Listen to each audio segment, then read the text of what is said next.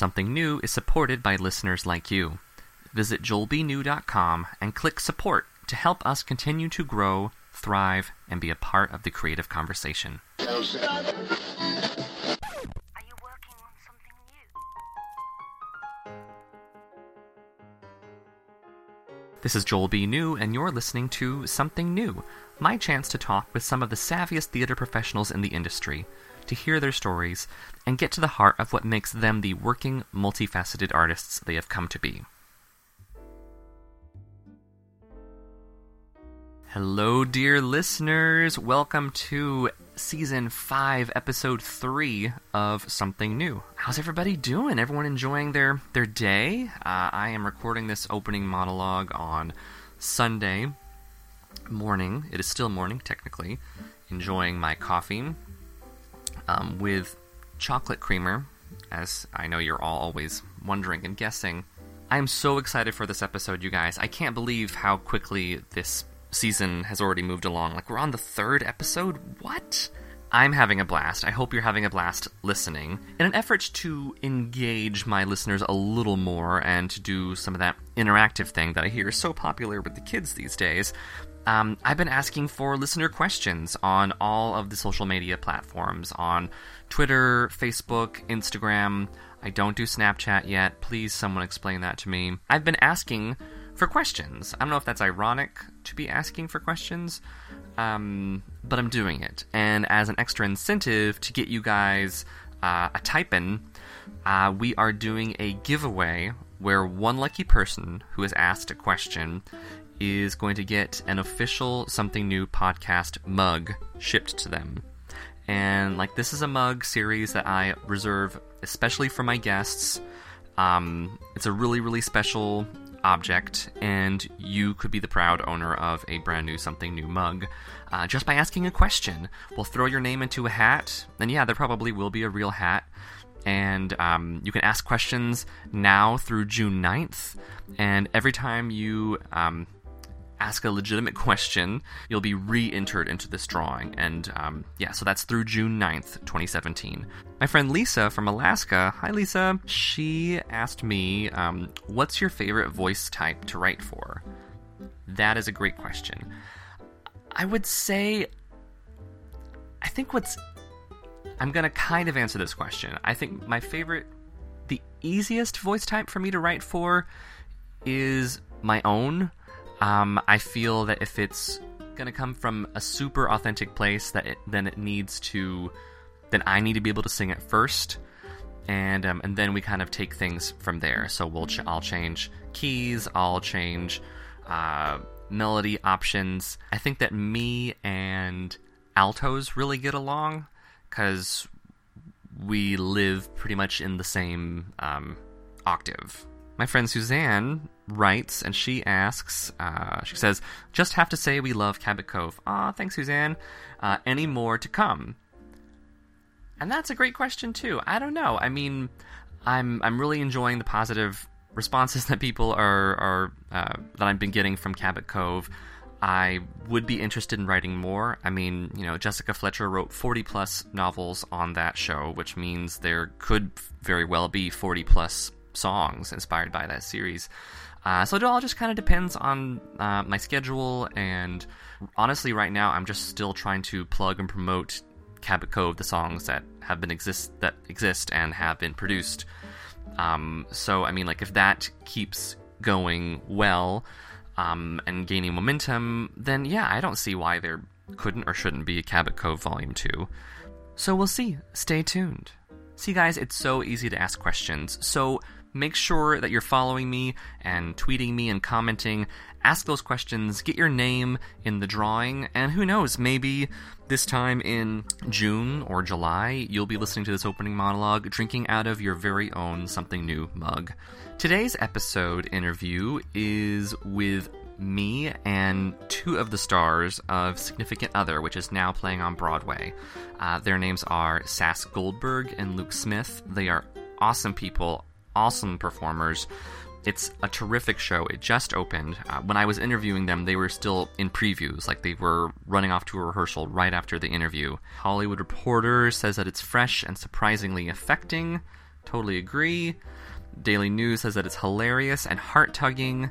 The Observer says, I doubt if there is anyone who is unable to relate profoundly to the characters in this play. You don't get this kind of acting every night in the theater, and you don't get plays as rapt and poignant as Significant Other every day. It's a rare and magical evening. Well, there you go, guys. I mean, that's as good as it gets, and I could not agree more. So after you hear more about these two awesome people who are appearing in this 7-person cast, it's a great ensemble show, you will run, not walk, to telecharge.com and get your tickets to Significant Other.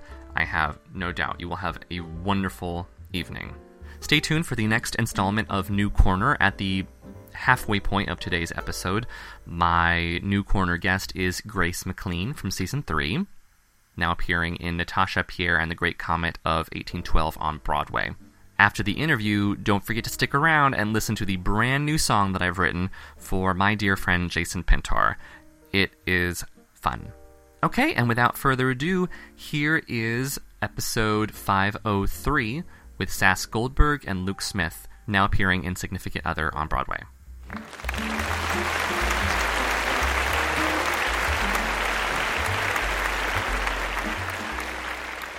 I am sitting here in the beautiful Mary Rogers room at the Dramatist Guild with Sass Goldberg and Luke Smith. How are you guys doing? We're great. Very good. How are you doing? I'm great. Just had a nice 3-day weekend, which I imagine you guys did not. We did not. No. We had a nice day off yesterday. One day. That We was had a one nice. day right. weekend. Yeah, you have the Mondays off. Yeah. Very nice. Yes. Very nice. So I found out about you guys. Had the privilege of seeing the second preview of Significant Other, which you're both appearing in on Broadway right now, and I loved it.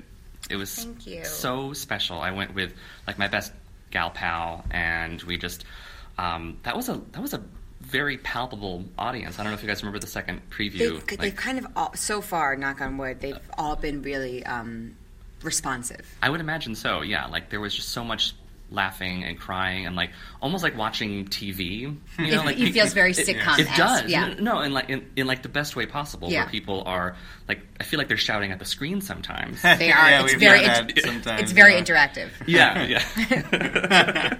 Particularly the top of Act 2. It feels like everyone's involved. Absolutely. Yes. Yeah. Yes. Without giving too much away. No. Mm-hmm. So I'm going to ask some questions for both of you, some individually, but feel free to hop in whenever you want. Great. First, huge thanks to Alana Karpoff at Jeffrey Richards Associates. I reached out to her back in January saying, hey, I'm looking for people. And she's like, I know 2 awesome people. And you. so that was a very nice hookup. So who are you and what's your background? How did you get here? I know you went to Michigan and you went to...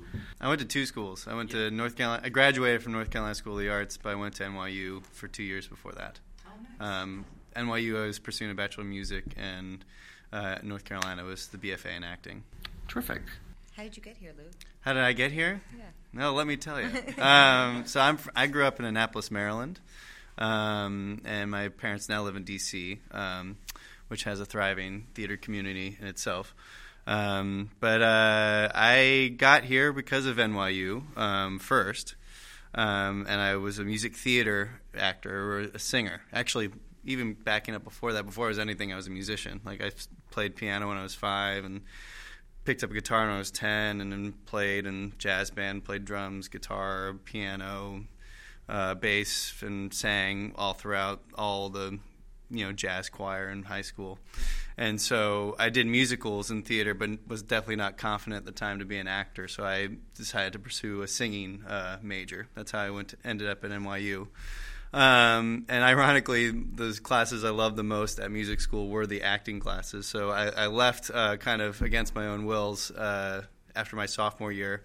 Took a year to figure out what I wanted to do, and that led me to North Carolina School of the Arts, where the focus is mainly acting, and all acting really. And now that's kind of led me to New York. I've been here for 6 years, almost 6 years, and been working pretty regularly, but because of the music stuff, that's kind of I have a couple bands where I write and perform in.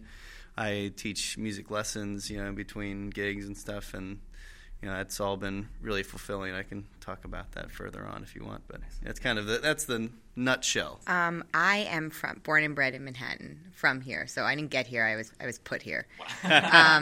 And I was always into theater. I went to the High School Performing Arts LaGuardia. I went to I did a program called Applause on the weekends. I went to Stage Door Manor during the summer, and then I went to the University of Michigan because I really wanted like a completely different experience from Manhattan. I wanted football games and cheerleaders and pom-poms and frat parties and the whole thing. I wanted the experience. So I went to Michigan. I got a BFA in theater there, and then I came back. And at first, I really wasn't working very much when I graduated, and I think I know I'm really specific. There's not many character roles for like a young person, so I kind of battled against that for a while. And in the meantime, I helped teach, and I managed a children's musical theater program in Manhattan called Applause. So that kind of kept me really creatively fulfilled for a long time. And then when I was I'm 31 now, but when I was about 26, a friend of mine who I went to school with came to me and said, "Do you want to write a movie together?" And I was like, "I don't know how to write." So, I mean, like, I took creative writing classes in college, but I'm not really a writer. And he said, "Do you want to write together?" And I said, "I don't really know what I'm doing." He said, "Neither do I. We'll figure it out together." And we wrote a feature film together that ended up being sold eventually. And that was kind of the first experience that's when kind of everything changed. I don't know if everything actually changed, but it felt like it changed for me because I felt like part of the conversation in a way I hadn't been before, starting to write my own material. Yeah. And around that same time, I had gone in for a play called Bad Jews, written by Joshua Harmon. I didn't get it, but I was in love with the play, and I was in love with this playwright and the way he wrote. It kind of felt like I felt like he was writing for me. And he wrote me on Facebook like 2 weeks after that audition and was like, "I know it didn't go your way, but I have a new play I'm working on. It's really long right now. Would you ever read it with some friends of mine, like in a theater company?" And I was like, "Sure." And I read it, and that was 2012. And I had been at that point. It was called something different, but it was the start of this play. Wow! So it's crazy. That is crazy. Yeah. When did you get involved with Significant? Much later, 2015, I guess, right when it was off Broadway. I had a call in for an audition on a Thursday. I went in Friday, and I found out that night that I was going to be involved with it, which was not usually how it goes. Oh, I didn't know it went that quickly. It went really quickly. Yeah, I think it was kind of almost an afterthought, that part. I think there was somebody else in mind or something, and that's so the story goes. And then I came in and changed my mind, changed it up. Yeah, So it was like the most fortunate circumstances and kind of a lesson. And you never know when the opportunity is going to come. Just always be prepared for it. And here we are now. So. And you're both making your Broadway debut. We are. Which is so exciting. Yeah, I always get really, when I see that on Playbill, I'm like, oh, I somehow like root for you even more. Aw, thank you. We're the two making our acting debut in this play. Yes. That's really cool. But Tripp and Josh are also making their debuts as well. Gotcha. It's quite an honor to be making a debut with those two. Yeah, absolutely. Just some questions about the play, if that's okay. Sure. How do its themes resonate with you as you are the ages of the characters that you're playing? Are either of you attached or married in real life? Sure. Yeah, attached. I have a girlfriend of 6 months. You have a. I'm married. Yeah. I've been with my husband for 10 years. We've been married for 3.5. Wow. And so, as you've seen the play evolve over a couple of years, I actually weirdly got engaged the week before I did the first reading. Oh, I didn't know that. Oh, yeah. And I remember showing up there, like, so, it was like I was so into wearing my ring. And I got there and I heard the play. And, like, very slowly I turned my diamond ring around. And I was like, oh, my God. It just really the play, what I think Josh does that's genius is he, like, flips something on its head. So you'll start one way and you're rooting for something. And then I'll have, like, a argument, or he'll kind of lay out both cases, and you can see both perspectives, which I think is so nice that he doesn't just show one person's perspective. And there's a particular scene in the play which I feel like both people are right in their own way. I know what scene you're talking about. I think, too. And Yes. I agree 100%. Which is like, it's a weird thing because usually you're with one character, but in that scene you're kind of with both. Yeah. And so when I feel like the thing that this play kind of resonates with everyone is loneliness, which I think is something that we all can experience, and also that weird feeling of when your friends start to go when you're that age of when you go from like kids to adults, and it's like a really weird non-tangible age, and it's hard to explain what happens when like that friendship, when everyone hung out every weekend and everyone did everything every weekend, and slowly that starts to kind of fade, and it doesn't happen really kind of quickly. It happens over time, and this kind of play right. It's about that moment. To piggyback on that idea, I'm experiencing that in my own life. I mean, the friends that I was with in college, they still are all in New York, and you're used to understanding them in the world where you hang out with them every weekend, but then life happens and that is no longer possible. And kind of having to calibrate yourself with that, and not interpreting it as a friendship dwindling, but just changing over time. And it can be easier or harder depending on the people and depending on who you are and who you're interacting with. Yeah. No, it's a great play. It definitely makes you feel less alone in like this. Oh, good. Well, that's good. That's good that you're saying that. Okay. Yeah, because like I recently got engaged. Mazel. Yeah. Thank you.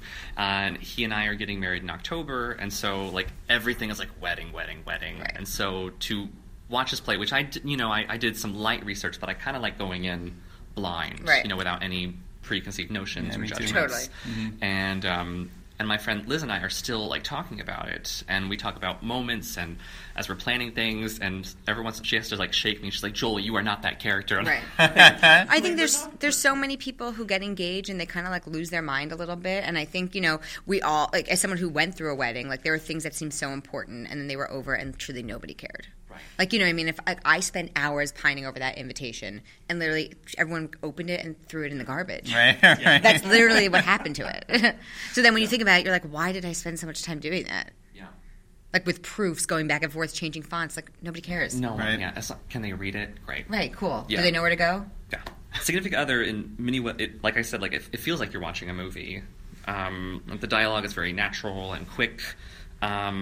Does it feel that way up there too? Like, are you guys very aware, or are you very aware of that audience? I mean, it's a bit of both. Like, it definitely, the experience goes by very quickly. The play, it's like it starts and it feels like it's over in a minute, I think part of it is, the way it's written, and actually having the audience there kind of lift us throughout. That's been my experience with this preview. It's like we did it off Broadway and then had a year and a half in between, and we're back in the rehearsal room and understand it, getting reacclimated with the play in the room. But then when we were reintroduced to the audience, it's like, oh my God, I forgot there's such a huge partner in this experience. There's a give and take with them, and I think we're still learning what that is, and also because it's still fresh, it just propels you through it. I don't know if that answers the question, but I guess they're a part of it, for sure. I do think the play is written.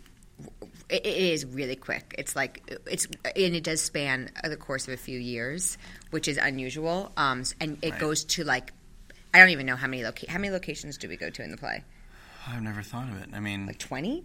Yes, around 15, there. I don't know. Like that. So like the set has to really kind of be all these places. It has to be a sidewalk. It has to be a office. It has to be an apartment. And Mark Wendland, the set designer, has done an incredible job of kind of making all those moments happen, which I think is a really difficult task. But the one thing is, because it does move so fast, but there are a lot of laughs in it, hopefully, if we're doing our job. Right. It's interesting to feel that timing of it, because when we rehearsed it, like, we're just kind of whipping through it. Right. And now we have to there's sometimes that Josh writes so many jokes that as the audience, you are missing like a great joke because you're laughing at a joke that was good, but not even as good as the one that's about to come up.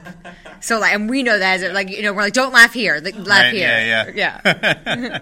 Luke, you play 3 different characters. I do, yeah. And they're all so distinct. I was very, very impressed. So like you're essentially like wearing 3 different hats in the show. Pretty much, yeah. When you do more than one thing to be artistically fulfilled and make a living, like teaching music and writing songs and acting, like, do you ever feel like there are different versions of yourself? Yes, and when you put it that way, and it's kind of, my approach to this whole thing in the 5.5 years I've been doing it, which is, I mean, it's a little while, but not that long, really. There are no absolutes, and so I've kind of just been following whatever avenues open itself to me, and I think, when you're talking about, either playing in a band or playing 3 different characters or teaching, all these experiences kind of open yourself up to different dimensions of yourself and make you a more complete person, and that's kind of always been my end game, that I certainly a successful career, whatever that means, is part of the thing, but that definition continues to evolve as I get older.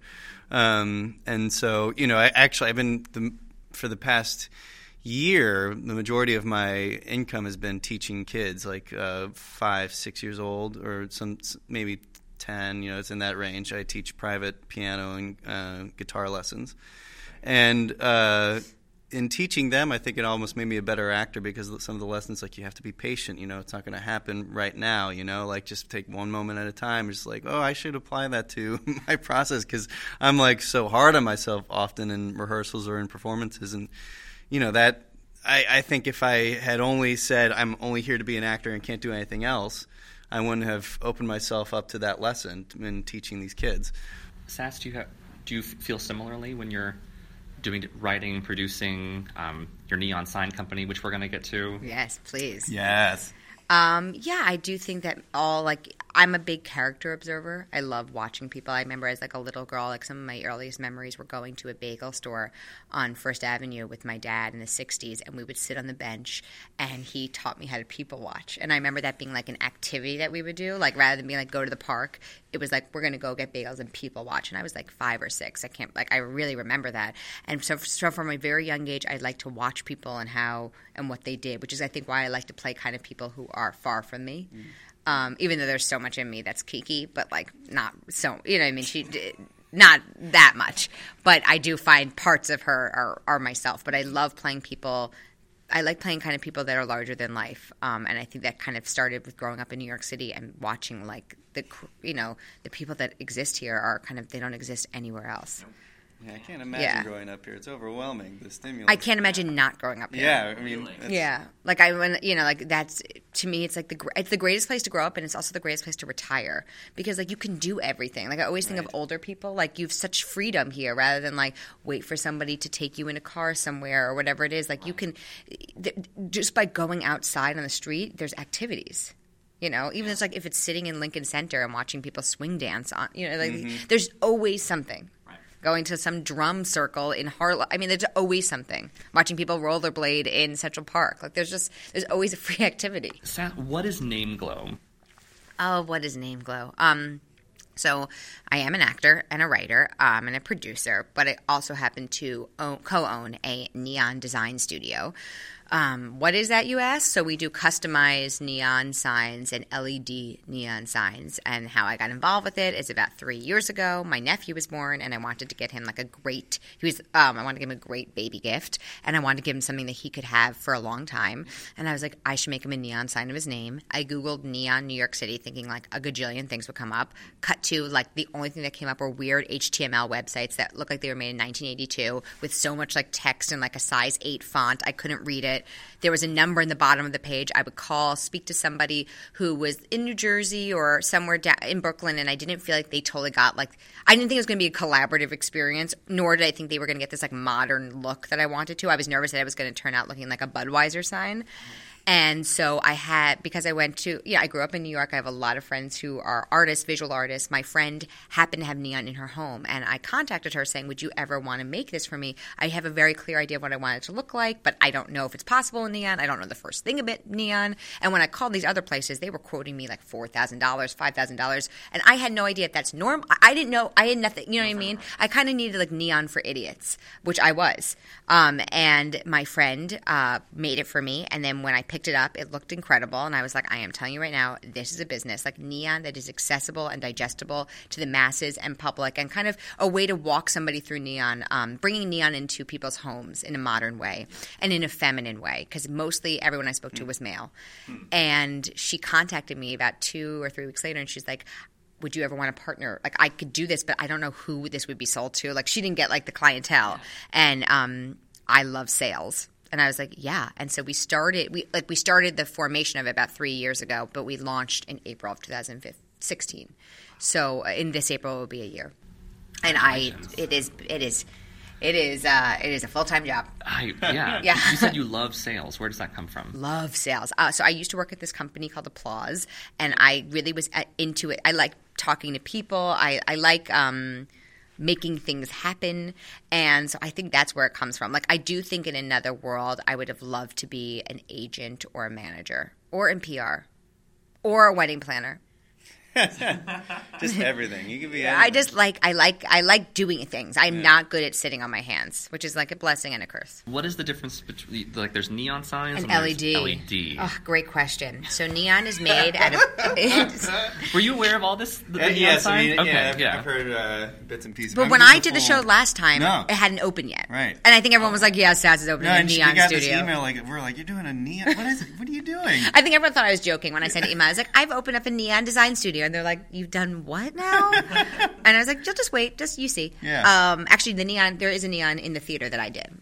That was one of my questions. Okay, so Booth at the booth. That's Name Glows. That's awesome. Thanks. Yeah. So if you ever come to go downstairs and you could take pictures in our photo booth, and I did. Me and my partner Lena did the neon, and it's Name Glow without a W, so name and then GLO.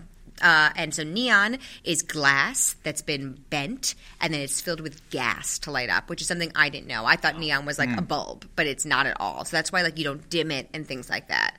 And that's so that's what neon is. And then LED neon, we happen to be the only people in the U.S. doing this particular method right now. Yeah. So LED neon is made out of flexible LED lights that's encased in like a plastic casing. So we always say that neon is great for like something really permanent. Your home, your office, a restaurant. If you want a statement piece in your foyer or something like that. LED neon is great for like a pop-up event, weddings, bat mitzvahs, or something where you want to like cart to different, if you're doing like a pop-up shop here, or you're part of the Brooklyn Flea and you need something more mobile. Exactly. Or for kids' bedrooms, because it isn't glass and it doesn't get hot and it's very durable. So... Yeah, I went through the website. I found it super easy and fun. Oh, thank you. I went all the way through the end until, and now check out. Because I got all the bells and whistles, and I got like the biggest sign, and like had it all designed. And I was like, oh, this was easy. Yeah, and you could type in your own thing and see what it costs. Yeah. It was really, really easy tool to use. Oh, thanks. You hear that, Lena? You thought the website was easy. Who are your typical clients? Originally we started thinking that we were going to do a lot of like kids' rooms, because that's how it started. That's why it was called Name Glow, because we thought we were going to do a lot of names for people. That is not. I would say we have no typical clients. We work with bloggers, we work with restaurants, we work with people in Utah. I think because we are so accessible, people would rather speak to us because we're going to walk you through the process in a way that you don't feel stupid, because I had to go through the same process myself and explain it to you, and also give you the real deal. Like if you're going to want something that is, I'll know quickly if you want a neon sign and you want to spend $400 and you want it to be 50 inches, like not going to happen for you. So like I will tell you that really early so that you don't walk through this process thinking that like delusions of grandeur. So I think people appreciate that, and I do not think we have any typical clients, and we don't only work in New York. We also have a studio that we work with in LA too, and then we've now worked in Boston and Seattle and Portland and Utah, and we're going. I mean, we're doing something in Massachusetts. I just said Boston already, so that doesn't matter. But Illinois. Great. Yeah. Well, who cares about No. Minneapolis? I didn't know. I didn't know I wanted a neon sign until I went to Name Glow. That's the whole point. I'm serious. Like because you go through the process and you're like, I could see my name. Well, like you're literally making your name in lights. I'm getting one for my There you dressing go. room right now. Nice. Yeah. Very, very nice. Yeah, it's coming next week. I'm so excited. Oh man, I gotta get on it for ours. Yeah. I don't know what we're gonna do. No, it says let's have a kiki. Nice. How have you been? I've been good. Yeah, busy doing this thing. Yeah, just a little bit. Making the Broadway debut. As best I How- can. I'm sure you're doing it with finesse and grace. See what I did there? I loved it. oh dear. Yeah. So I'm talking to Grace McLean, ladies and gentlemen, who was Hello. you were on the third season of my podcast back Oh. in 2015. Oh my gosh, so long ago. I know. We were kids then. Oh, what did we know? We were bright-eyed, with tails, full of hope. We were, Look and at us now now. look at us, just jaded. So you're in the new production, the Ars Nova production of Natasha Pierre and the Great Comet of, is it 1812? That's right. Yeah, on the Broadway. Congratulations. Right. Thank you. How has that whole thing been? Because you were with the piece previously, correct? I was, yeah. I did it off-Broadway in Casino, which was the tent they built for us in the Meatpacking District, and then later uptown, actually right next door to the Imperial Theater where we are now. It's been a really interesting journey to see us go from, a sort of found space into a theater space that is, we've really converted and made our own. I don't know if you've seen it yet, but it's really unrecognizable in there. You're working on some Grace McLean and them apples Oh, yes, indeed. stuff. Is that right? That's tell me. true, You've got a yeah. show coming up at Rockwood. Yeah, on Monday, March 13th, 7 p.m. at Rockwood Music Hall. We've got a show. Uh-huh. It'll be pretty fun. I'm going to do some of my favorite tunes. I just find it really important for me to keep up my own work outside of the show, just to keep all sides of my brain and body exercised. So, Yeah, so you've got the Rockwood Rockwood show coming up. Yeah, that's going to be with me and my band.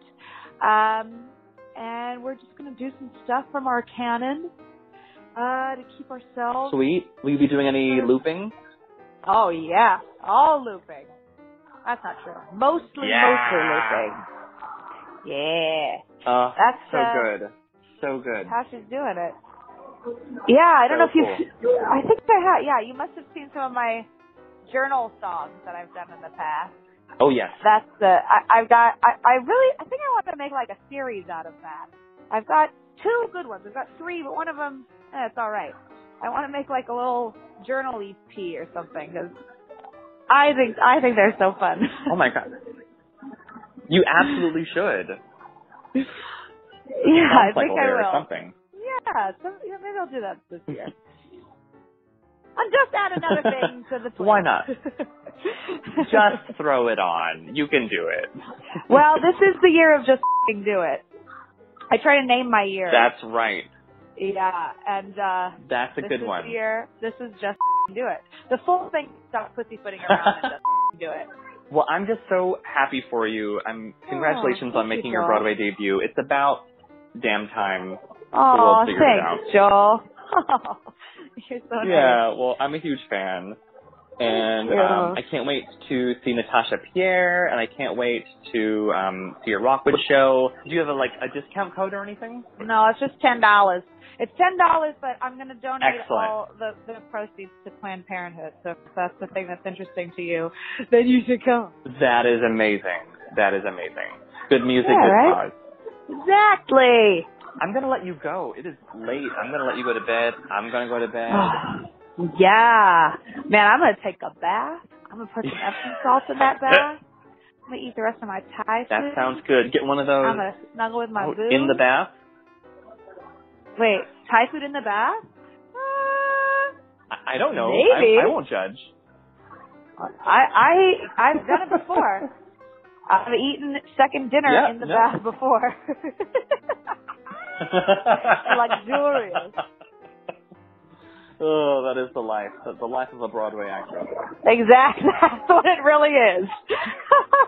It's eating second dinners in a bath.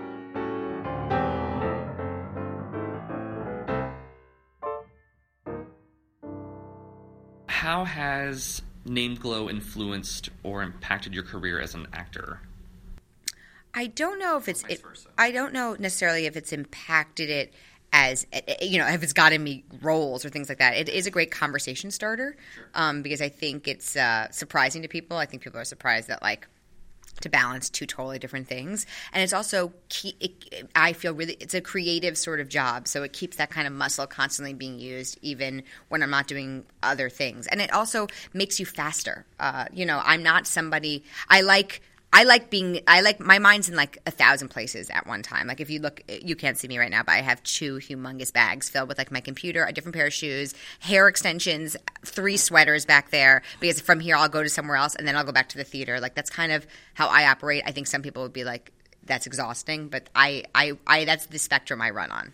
Luke, this is so random. I saw you in Hit the Wall. Oh, you did? Yeah, do you know Laura Brandel? Yeah. Dear friend of mine. Oh, okay. She directs a lot of my stuff. Yeah, okay, great. So I was familiar with you when I read the bio, and I was like, Oh. Hit the Wall. Nice. I totally saw that. Yeah, So that's a well, great but piece. I very was, different. Yes, very. Very different than Significant Other. I would Yes. say. There's a little bit more nudity in Hit the Wall. Were you nude? I was Full? but yeah. So I was an understudy for 5 tracks, 3 actors and 2 musicians, and one weekend I was supposed to go on Thursday through Sunday for the keyboard player, and that Thursday, the actor who I cover who does get full on nude had to go out. He got really, really sick. And so I had to step in for him, and it was the weekend that like my entire family was coming because they knew I was coming. You know, I was like making my off-Broadway debut playing keyboard, but actually I was making my off-Broadway debut streaking in the middle of a protest scene. And the stage manager gave me the option to just do in my underwear, but I was like, no way. I mean, it's not How what's often written. do you get to do this? Well, yeah, I don't know if I thought of it that way. It was very thrilling. But yeah, I loved that play, and Would you get naked again? sure. Yeah, I don't care. Look how cool I mean, he is. you Look know, at this guy. Yeah, whatever. I mean, I guess. Well, let me take it back. It depends on what it is. Watch all the offers after this Yeah. podcast come in. Like we heard, it's on record. I don't know. Like if I'm like standing in nude, that's like fine. It's like a type of costume, I guess. But just what you're doing in the nude that might make me more uncomfortable. There's no way to segue into this, but you're also a songwriter. Yeah. And you make up half of a band called Awning. I do. Is that right? With John Sheldrick. Yes, and John he's actually he's my best friend from the NYU days. We used to play in a band called Lack of Knowledge, and then I went to North Carolina, and we started writing kind of whenever I would come back and visit over Christmas and things. And he's a really talented programmer. Like he takes audio samples and cuts and splices them and stuff. And that's kind of where Awning came to be. We're kind of like we call it folktronica. It's like it's Simon and Garfunkel with a beat. Kind Ooh. of. That's a really good That word for it. that's a great way to. I love Simon and Garfunkel. I know, and I love beats. So yeah, we haven't played lately as much because he actually has a big job at a company called Vimeo. You might have heard of it, and I've been I was on the road for like 10 months and come back, and now I'm doing this. But we write still. We have a little EP that we're gonna release soon, and we have a full-length album that we pressed the vinyl a couple of years ago. That was a really big. It's called Two Against Me. Two Against Me, yeah. Awning.bandcamp.com.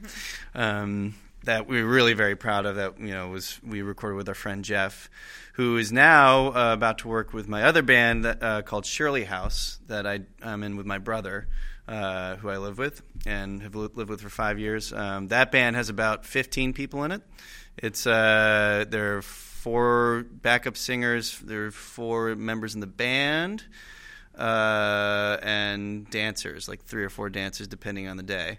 And that's kind of like a house, soul, tribal, gospel party vibe. And we've been playing the McKittrick Hotel a lot, which is really, really fun. We play like almost every other Sunday there. So. When you have these different bands, are they satisfying different musical itches, or why choose to play with different bands? Well, I think simply just because when people ask me, I say yes. Like unless I'm doing something else that keeps me in the way from it. But I think similar to what Sass is saying about the creative itch that Nameglow provides, like with these bands, they kind of offer an opportunity to have creative control. As an actor, you don't always have that. Once you get the part, you have influence, but like what parts you get vary and can, just depend on whether you're right and what's happening that season and stuff. And so when I have these bands where I'm writing and making creative choices, it's like I have something, I have control over something, and I'm flexing my creative muscle, and they vary in style, and it's making me a better musician, hopefully. And but I mean, I those are kind of that's not what I'm thinking about when I decide to get into it. I'm just like, I like to play music, and I like to play with my friends, and happens that people like to hear it sometimes. So that's really that's great. You know. You kind of find the reasons later. Like, Yeah, exactly. Yeah, you know, it's kind of with acting, like you kind of do the scene, and then afterwards you're like, oh yeah, that moment was like really, lifts up this part of this what the playwright's trying to say, and you know, those parts are important, but you can't really think about it too much before you go into it. I no, think. I know when I'm writing a musical and someone says like, "Oh, this moment, isn't it about this?" and they mention some theme, and I just go, "Yes, Exactly. yes, Yeah. it is." I'm brilliant. Thank you. Thank you. No more questions, please. How do you find your sounds? Because I listened to Two Against Me last night. Oh, did you? I did. Thank I you. did, and Yeah.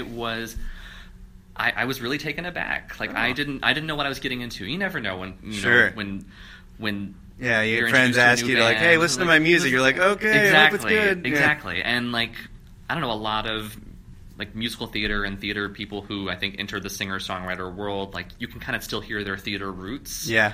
But I didn't. Right. I mean, they're probably buried in there somewhere, but Sure. like I was just really surprised, like in the best way. Like, so like, how do you find those sounds, and like, and what are your songs about? Yeah. So that album. They're very abstract. Right, and lyrically, they are all about a specific time in my life that was hard. But it was on purpose to not make it specific, because I think it's better if it's more accessible to anybody. It can mean what you want it to mean, you know. Yeah. But that album, you know. What John and I would often do is kind of sit with two acoustic guitars to kind of figure out a chord progression and then record it.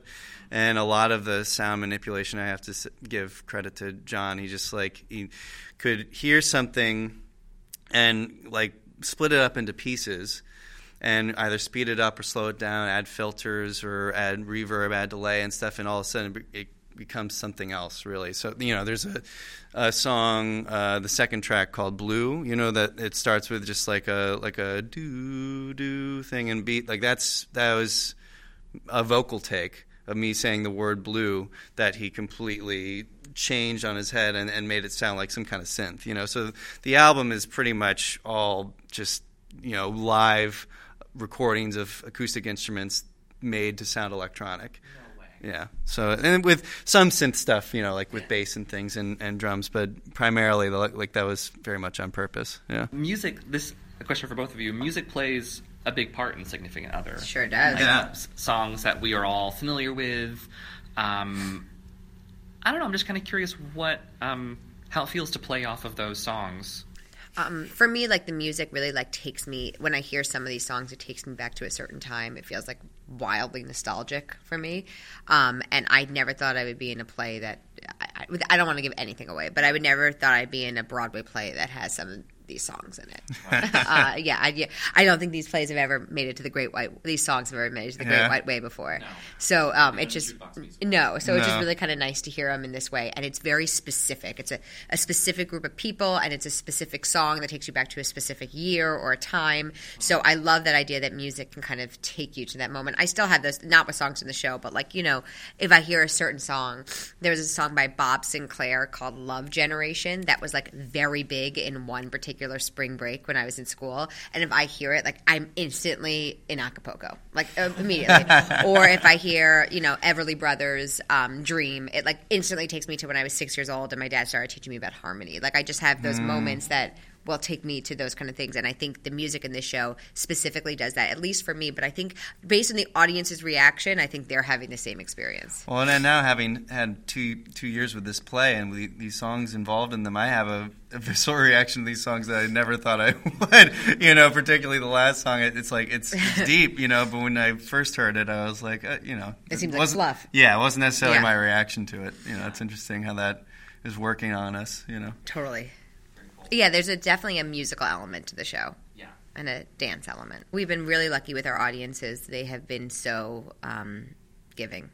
Yeah. Yeah. And completely different every night, which is interesting. I mean, I think it's just depends on the energy of people you have in that room and like where they come from, and I think it speaks to the play that people can react to different moments of it in their own way. Yeah, without giving too much. This is not giving anything away because this is how the show starts. But like, it does start with the Rihanna Whitney Houston mashup. So like, Right. do with that what you will. So, Yeah. Yeah. let- Come on down to the booth. Booth in the booth. A lot of my listeners are like young, up-and-coming theater performers and college kids and things like that. If you could give any kind of advice to these people, you've both, I would consider you both very like success stories, making your Broadway debuts and having found, passion and art and success in all these other different ways. I guess what do you wish you would have told yourself when you were like 21, 22? I definitely have that answer because I've thought about this. So I graduated school and kind of expected things to happen for me, if I'm being perfectly honest. I was like, I feel like I'm talented and like I'm going to get work. And I think that was a really dangerous mentality. And I happened to like leave school. My year was like the year in Michigan that started kind of like the YouTube. My writing partner is a guy named Jake Wilson, and he started a web series right out of school called The Batteries Down. And then Batteries Down. Oh, so so Jake is my partner. Oh my God, amazing. He's not he's kind of my husband, but he's not my actual husband. And then I was also at school, Andrew Keenan Bolger, who was putting a lot of things online at the time. So that was my year.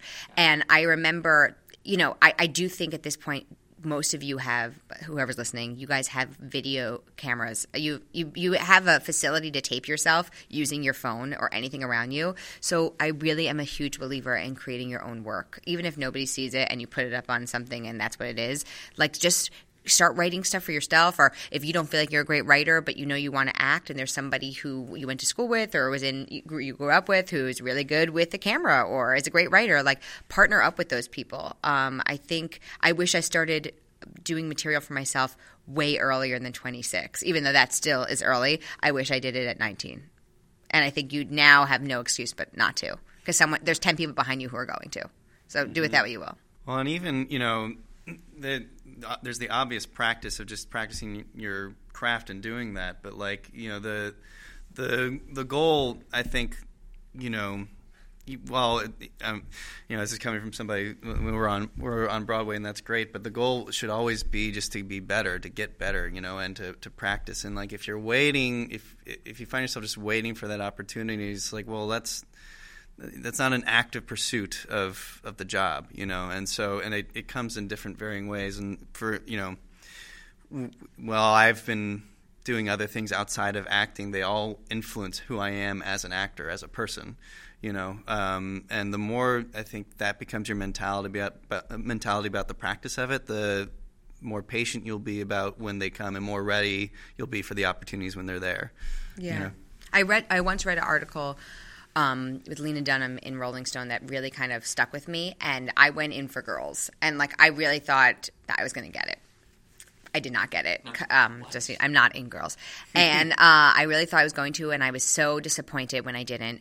And I remember reading an article in Rolling Stone where somebody kind of said, like, do you think there is something with a lot of the leads in your show do have famous parents? Like, was that a specific thing? Do you think that had anything to do with it? And she was like, no, none of these women got the role because of their parents, which I believe. She said, however, I do think if like I could abstractly look at it, they didn't them not walking in the room with this pick me mentality, you could feel as somebody on the other side of the table.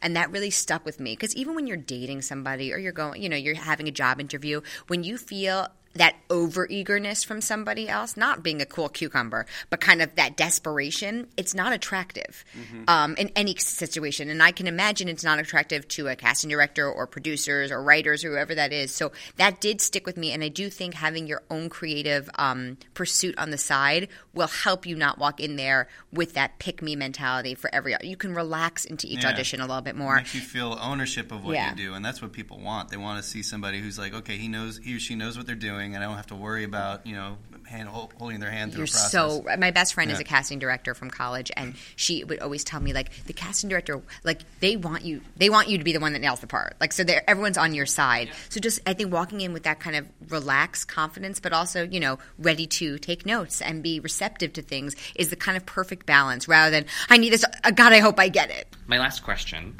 I don't always appreciate when people are like, so what are you working on next? That always kind of freaks me out as an artist. You can tell me what else you're working on, or what you'd like to put out there for yourself. Like I'm a somewhat strong believer in like The Secret and like saying what you want. And so I'm just kind of curious, like, what are you working on? What would you like to work on? What are your... You go. Okay. Yeah, so right now I'm working on Significant Other. That's kind You of are? Yeah, did you know about that? No. That's why we're here, right? Yeah, it's playing at the booth. But, alongside of that, I perform with Shirley House at the McKittrick. We're playing on the 5th of March and the 19th of March, and those are I think they're either ticketed. If they're ticketed, I think they're free or on the cheap, so check it out. For my secret, I think I'd like to get more involved in some kind of film work in the future. So I'm going to put that out there. Nice. For In front of the camera, behind the camera? Oh, in front. Always in front. Behind, maybe down the line, but Yeah. I am also obviously working on Significant Other for the foreseeable future, hopefully. But I, knocking on wood. But I am currently my writing partner Jake Wilson and I are working on a few different television shows. One we shot a pilot of, so we're kind of waiting to see what happens with that, and another one we're going to start pitching soon.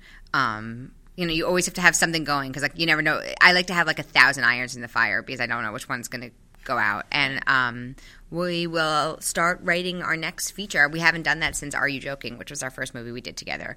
And so I think now, a few years later, we're ready to get back into that. But we've been doing the TV thing for a little bit. So that is what's up next. I don't know how they will pan out. Who knows? And it always looks different than what I think it's going to be. But that is, the hope. I would love to also do other plays, too. I love doing plays. Yeah. Who knew? Love it. Me too. Well, you're both terrific and significant. Thank Other. you so much. Seriously, we had a wonderful time, and I've been telling everyone to go. Please do.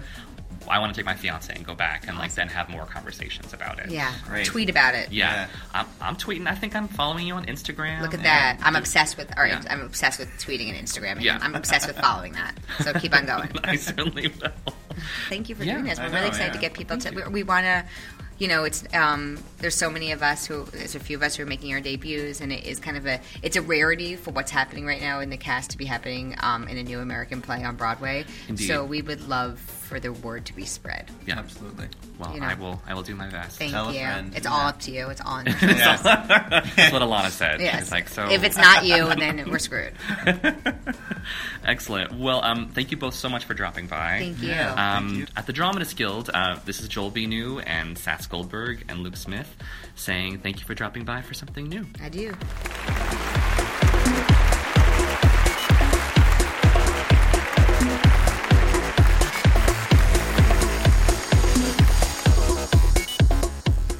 Hello again, dear listeners. I hope you enjoyed my chat with Significant Others Sats Goldberg and Luke Smith, as well as New Corner with Season 3's Grace McLean. Now it's time to set up the song. This episode, I enlisted my good friends Jason Pintar and Mike Petrie to help me bring this one to life.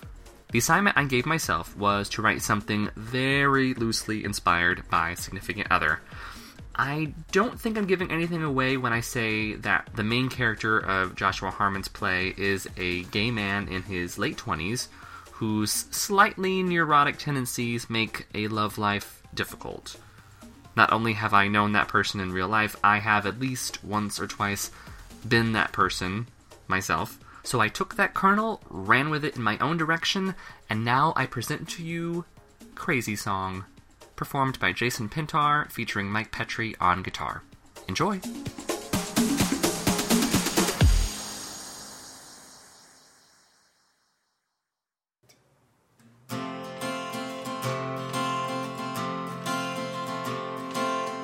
I ain't the type to rush into things, but the way you do things to me,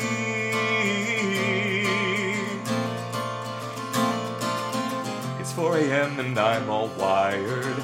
Have you gotten tired of me?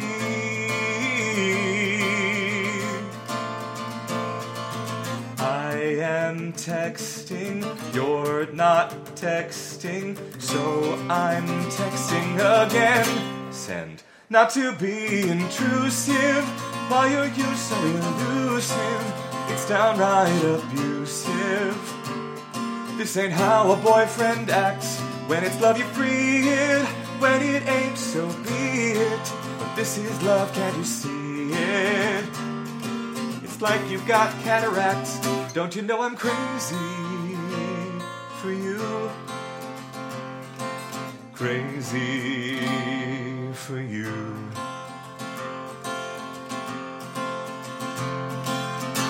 Memorize your voicemail greeting.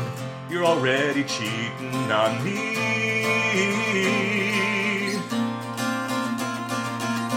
Don't make me track your phone to find you. Who's that guy behind you? It's me.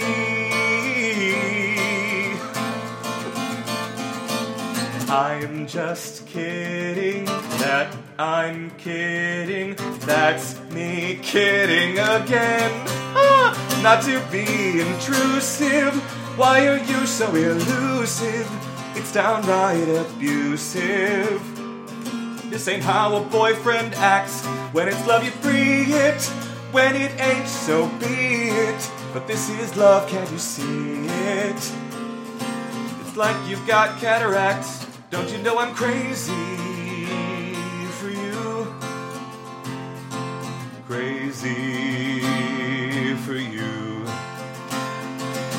I should probably hate you, but I don't use the word hate.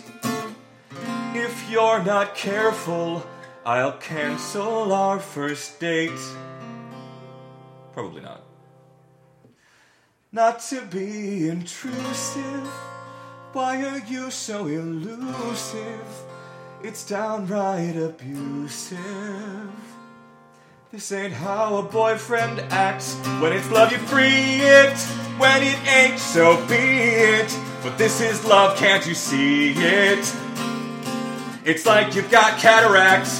Don't you know I'm crazy for you? Crazy for you. Don't you know I'm crazy for you? Crazy for you.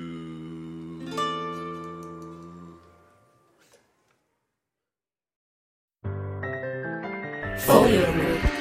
Theatrical media